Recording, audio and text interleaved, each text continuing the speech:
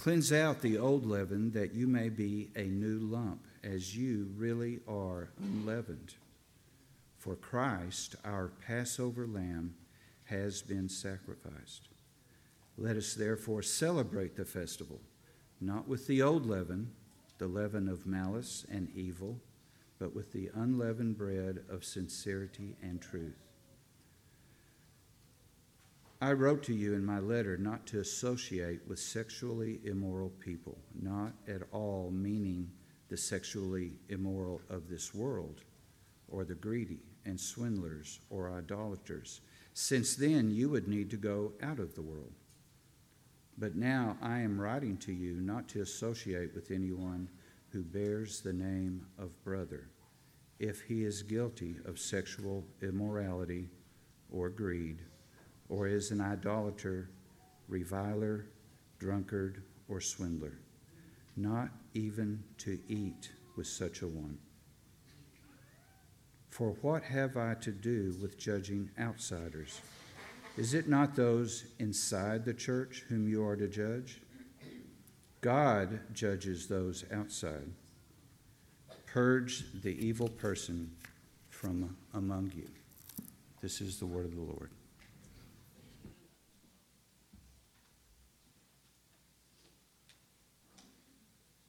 Thank you, Skipper. Let's bow for prayer.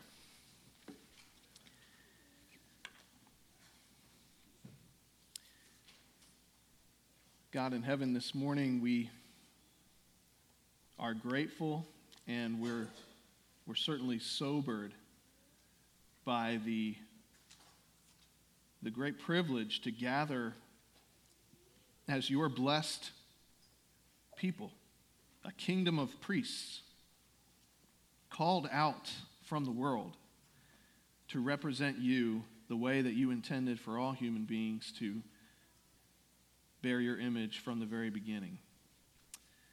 Lord, that's a tremendous privilege, and it's a great responsibility. And so, Lord, as we examine your scriptures, we pray that you would cause us to understand and to love and be drawn toward this duty and delight. And Father, we pray all this in Jesus' name. Amen.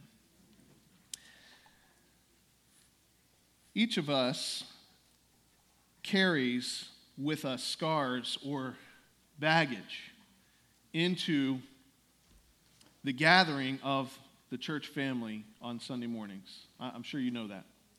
Some of you grew up in extreme poverty, and that shapes the way that you look at the world, doesn't it? Some of you perhaps came from a life of addiction, and I pray that you're seeing glorious victory, but that past sin and the pathway that God has taken you on to lead you out of that sin is very much a part of your present, and there's nothing to be ashamed about with that. There's something wonderful about that. Others have suffered great evil at the hands of another person, like Joseph.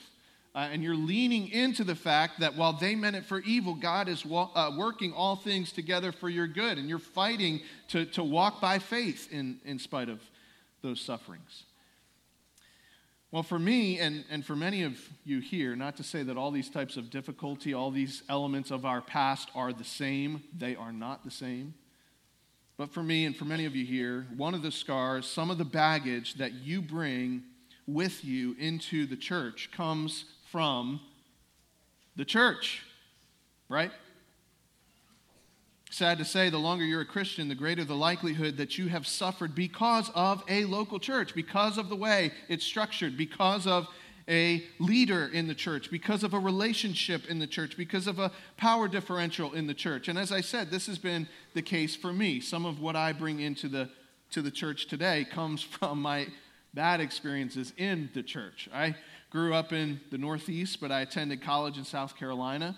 And during those years, obviously, I only got bits and pieces of what was going on at my home church back in Pennsylvania. By necessity, I only got those snapshots here and there because I was gone for most of the year. And I remember coming back home and attending one particular members' meeting when I had just come home from school for a break. And it's almost burned into my memory because it was so shocking to me. We used to call them business meetings. And they took place once a month after the Sunday evening service. And on this particular day, a gentleman whom I had never met, and yes, this was a larger church, but I knew most of the people in my church, but a man that I had never met stood up to one of the microphones, and he pulled out a piece of paper and he read a motion in front of everyone. He called for a vote of confidence. I had never heard of that. I didn't know what that was. But I could tell that our pastor, who happened to be chairing the meeting, was very much in the hot seat. Most people, I imagine, were like me. We had no idea what was supposed to happen next. The pastor happened to be mostly deaf and hadn't heard what the man had said. That, believe it or not, was one of the reasons why people were frustrated with him. Some started shouting.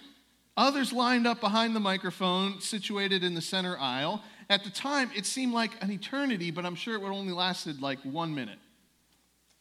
Finally, a young man just a few years older than me, also home on break, in his case from law school at the University of Pittsburgh, bounded nimbly up to the stage and asked to be given the floor. And by some miracle, everyone stopped and actually listened to what he had to say. And the young man, he explained that the motion was out of order, thankfully, and would need to be handled following the correct parliamentary procedure. He had staved off the inevitable for just a few days because not long afterward, the pastor resigned, the church split. It was almost 20 years ago, but to me and to just about everybody there, and it's kind of silly to remember, but for me, it's very not silly. For me, it feels like yesterday that this happened. And as a young ministerial student, it was truly traumatic. And if you think that that experience lies dormant in the past and doesn't affect my today, you're wrong.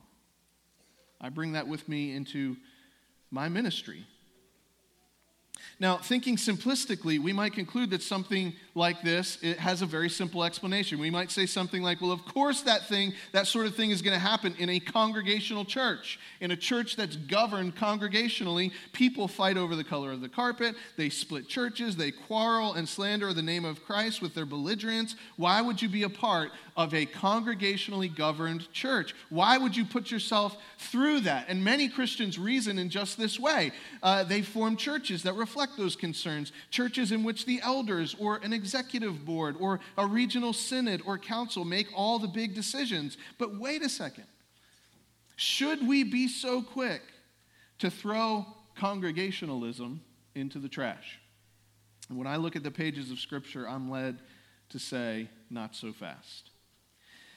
Today, as I've said, is Family Sunday. And among other things, I see it as an opportunity to observe what the Bible says about the church, about the way that we operate as a church family. I often read that the way a church operates is a matter of Christian liberty. You just do what makes sense in your context. But as I read my Bible, I find that that's not often the case. There are many things that God's Word has to say about the way that we relate to each other and operate in the church. So briefly this morning, I want to ask 4 questions. First of all, what is congregationalism? Second, is it biblical? Third, is it practical? And then finally, of course, so what? So firstly, what is congregationalism? You say, Jake, that is a 7-syllable word. Why are you bringing this word up, especially with my children here? What does it even mean? Simply put, congregationalism is a type of church governance in which under Christ, the gathered membership of the local church serve as its ultimate earthly authority. So all gospel-preaching churches believe that Jesus is in charge of the local church. I hope you agree with that. The Bible is very clear on this point, so I'm just going to assume it for the sake of the argument. The church is his body. It's his bride. It's a building of which he is the foundation. It's the temple of the Holy Spirit. Christ is in charge of the local church. But underneath the authority of Christ, there are various ways that churches are organized. An Episcopalian church, for example, has a hierarchy of bishops, and they oversee several congregations. A Presbyterian type church, they have a council of elders and they oversee several congregations. In an elder-ruled church, the elders are ultimately responsible for making the decisions. But a congregational church is different. In a congregational church, it's the members, the gathered members, who have a final say under the authority of the Bible and under the authority of the Lord Jesus on what takes place in the church. It doesn't mean we vote on every decision. It means that if someone were to show up and ask, hey, who's responsible in this room to make sure that this church operates in obedience to the Lord Jesus Christ, then we would have to go like this. It's all of us, right? Every single one of us, and especially us as members as a whole, gathered together, are responsible to obey the Lord. And that leads us to our second and most important question. Is it biblical? Is it biblical? Does the Bible teach that one type of church government is the right one? I believe it does, and so I just want to take a look at a number of different passages this morning that I believe show that this is the case. First of all, let's look at the teachings of Jesus himself in Matthew chapter 18. Here in Matthew chapter 18, Jesus is teaching his disciples, and you can turn there if you want, but I am going to put some of these verses up on the screen because I know that if I ask you to turn to different passages throughout the sermon, I look out and I see people go, so I'm trying to help you out a little bit.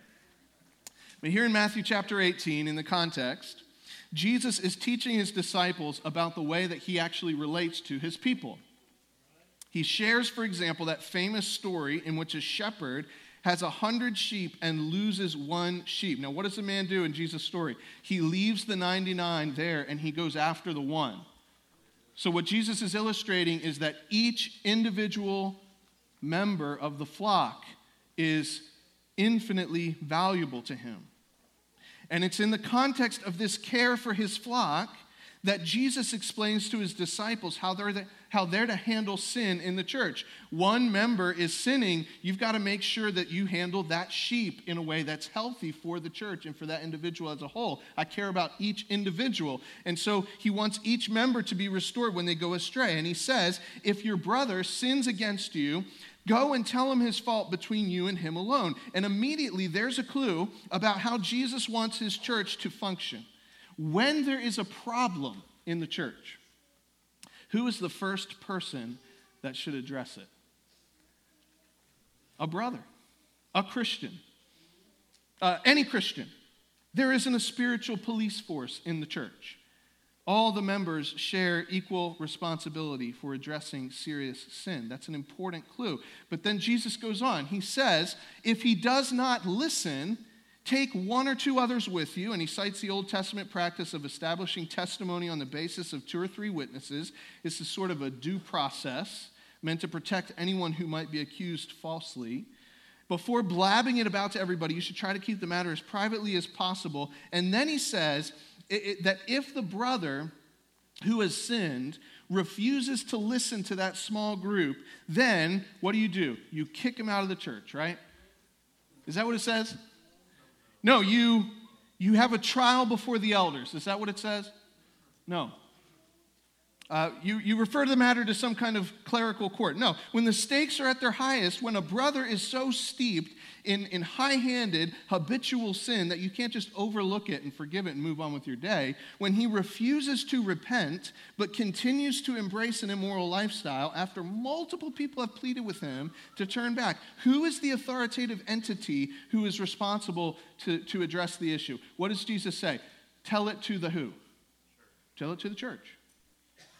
Now, in case you're unsure, the word church is a very common word in the Bible. When ancient people read about the children of Israel in the Greek translation of the Old Testament, just a quick aside, the Old Testament was written in Hebrew and Aramaic, but a lot of people didn't speak Hebrew or Aramaic. And so early on, before Jesus was born, they got together and they translated it into a more common language, the language of Greek.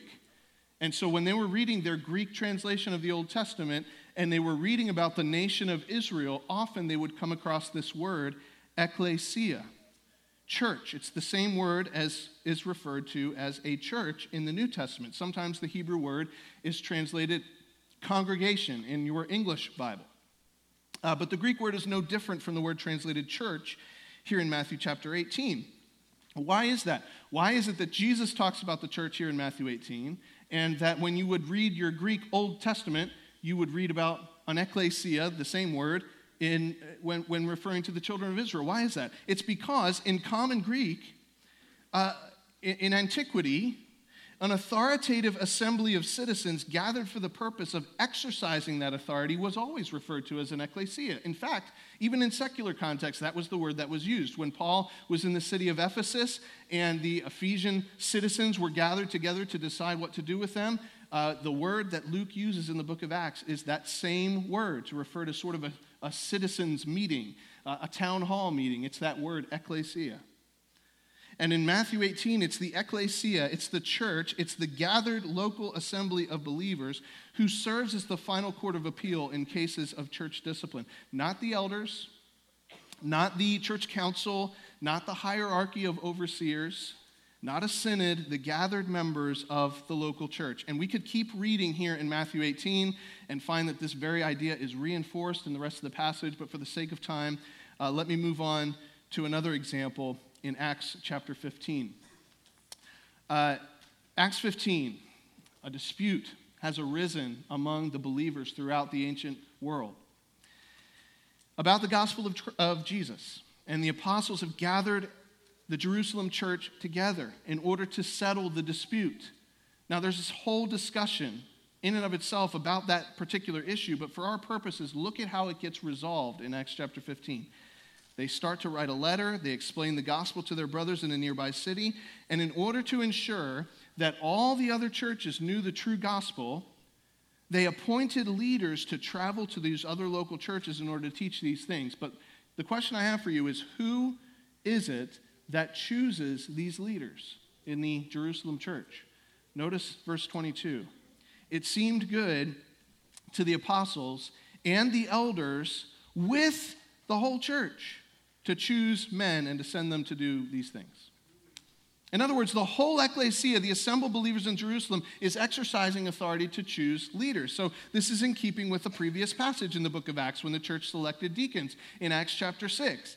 The apostles didn't choose the deacons for themselves. They asked the church to choose. The ecclesia, the gathered membership, had the final responsibility to choose. They summoned the full number of the disciples for this very purpose. So, if you're keeping track, these are two of the most important decisions in the local church. Handling who is in and who is out, handling matters of discipline, and choosing leaders. And we have clear examples in the New Testament that it is the congregation who makes these decisions. Now, if these examples aren't enough for you, I'll mention just one more, the communication of the Apostle Paul to the church in Corinth. Skipper already read an example of this when we looked at 1 Corinthians chapter 5, and you guys were sitting there thinking, what is he going to talk about today? This is a really spicy passage.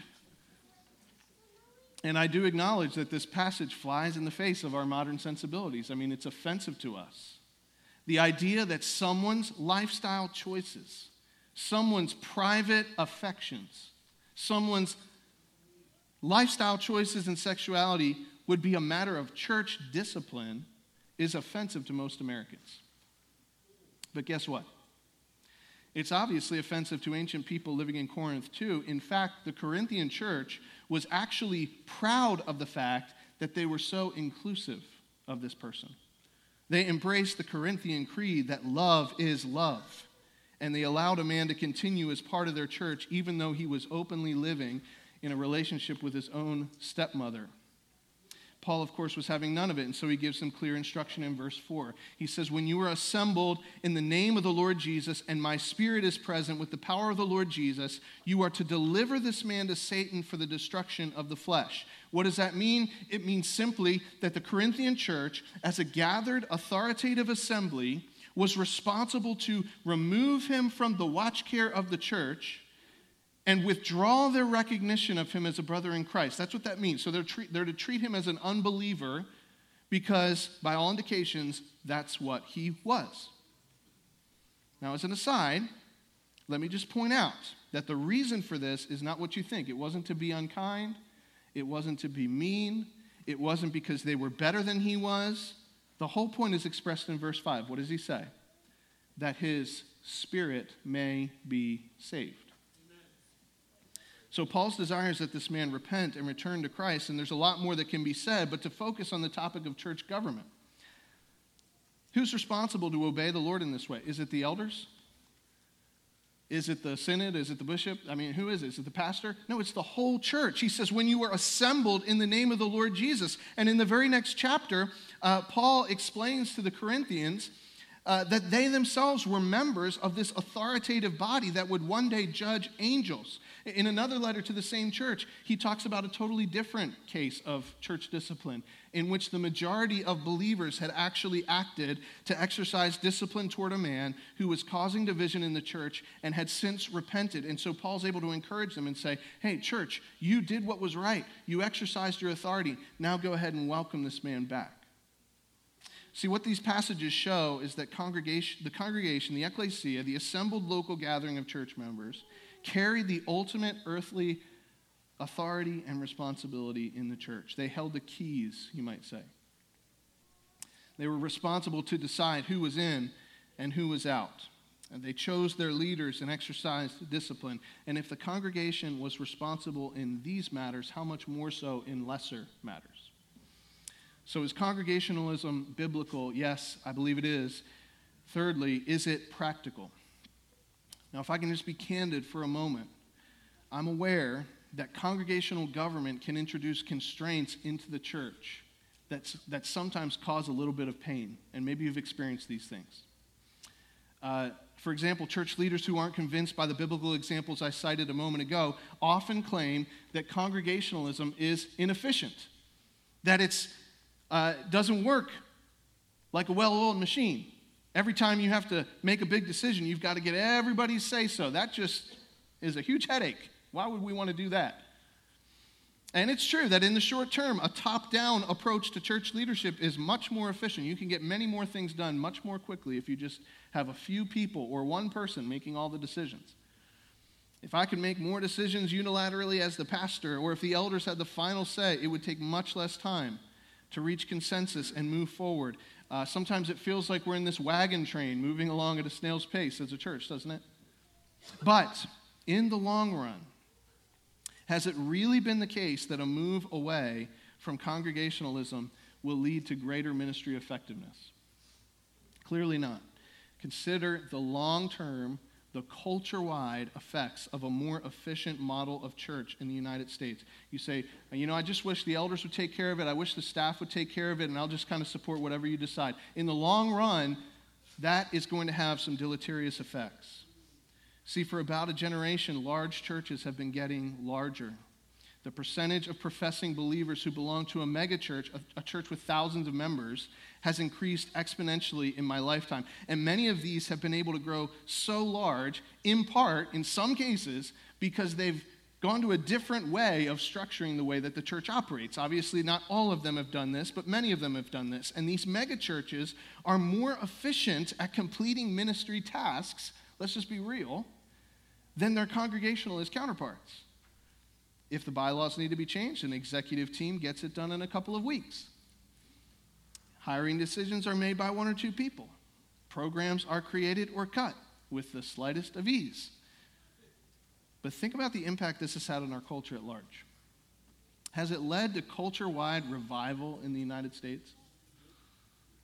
Is the gospel growing in influence or shrinking in influence in the United States? Are Christians growing in maturity, or is biblical literacy on the wane? Are Christians more willing to sacrifice their time and their talents and their treasure than they were 60 or 70 years ago, or less? Now, I'm not trying to throw large churches under the bus. There are plenty of wonderful, large churches. So please don't misunderstand. Many of them labor to remain faithful to the Bible's teaching on this topic. But what I mean to say is that when we minimize the teachings of the Bible in order to maximize short-term success,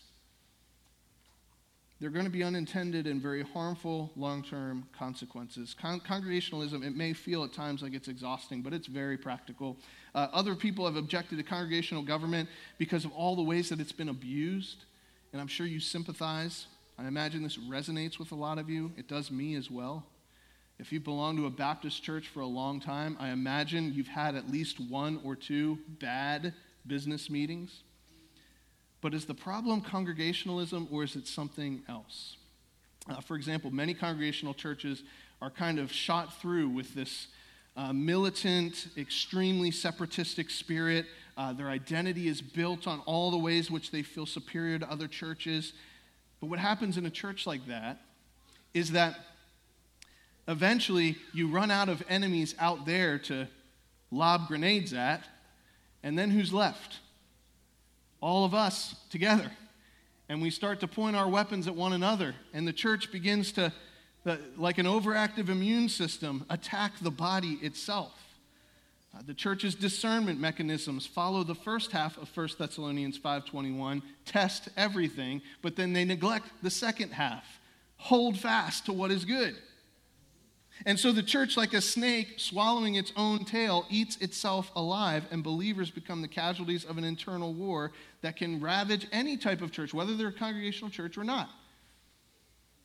Other churches, they've been kind of embracing a false gospel, easy believism or easy prayerism, depending on what you want to call it.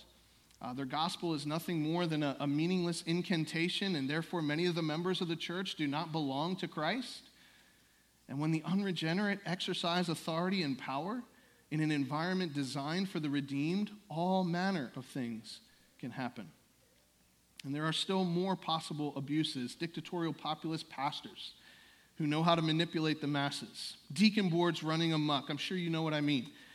But are these symptoms of a congregational church, or are they just lesions that can kind of latch on to any type of church at all?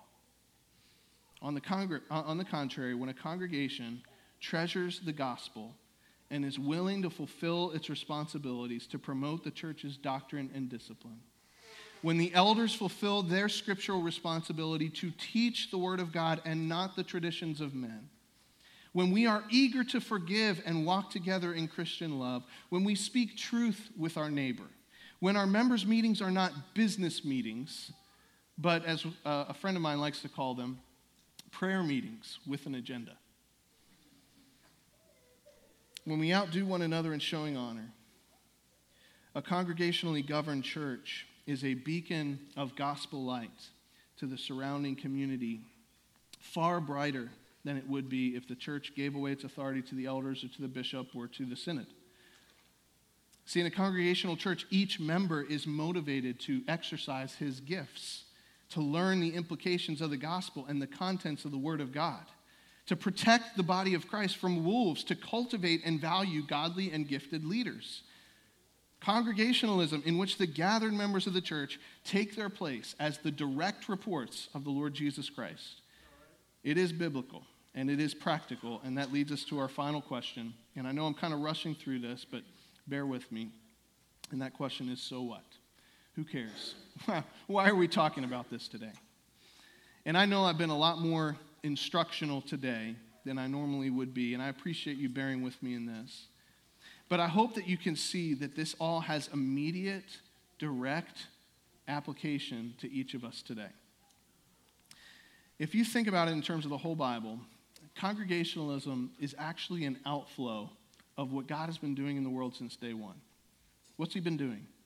He's been calling a redeemed humanity, image bearers, to be his vice regents in the world, to represent him in the world, to care for creation and to cultivate a world devoted to the glory of God. What a privilege, not just to live in fellowship with God, but to actually wield the authority of God and to care for the world in the way that God has created us to do so. So if you're here today and you're not a Christian, maybe you think words like power and authority are actually bad words. Like you've never known anyone to have power or to wield authority and do good things with it.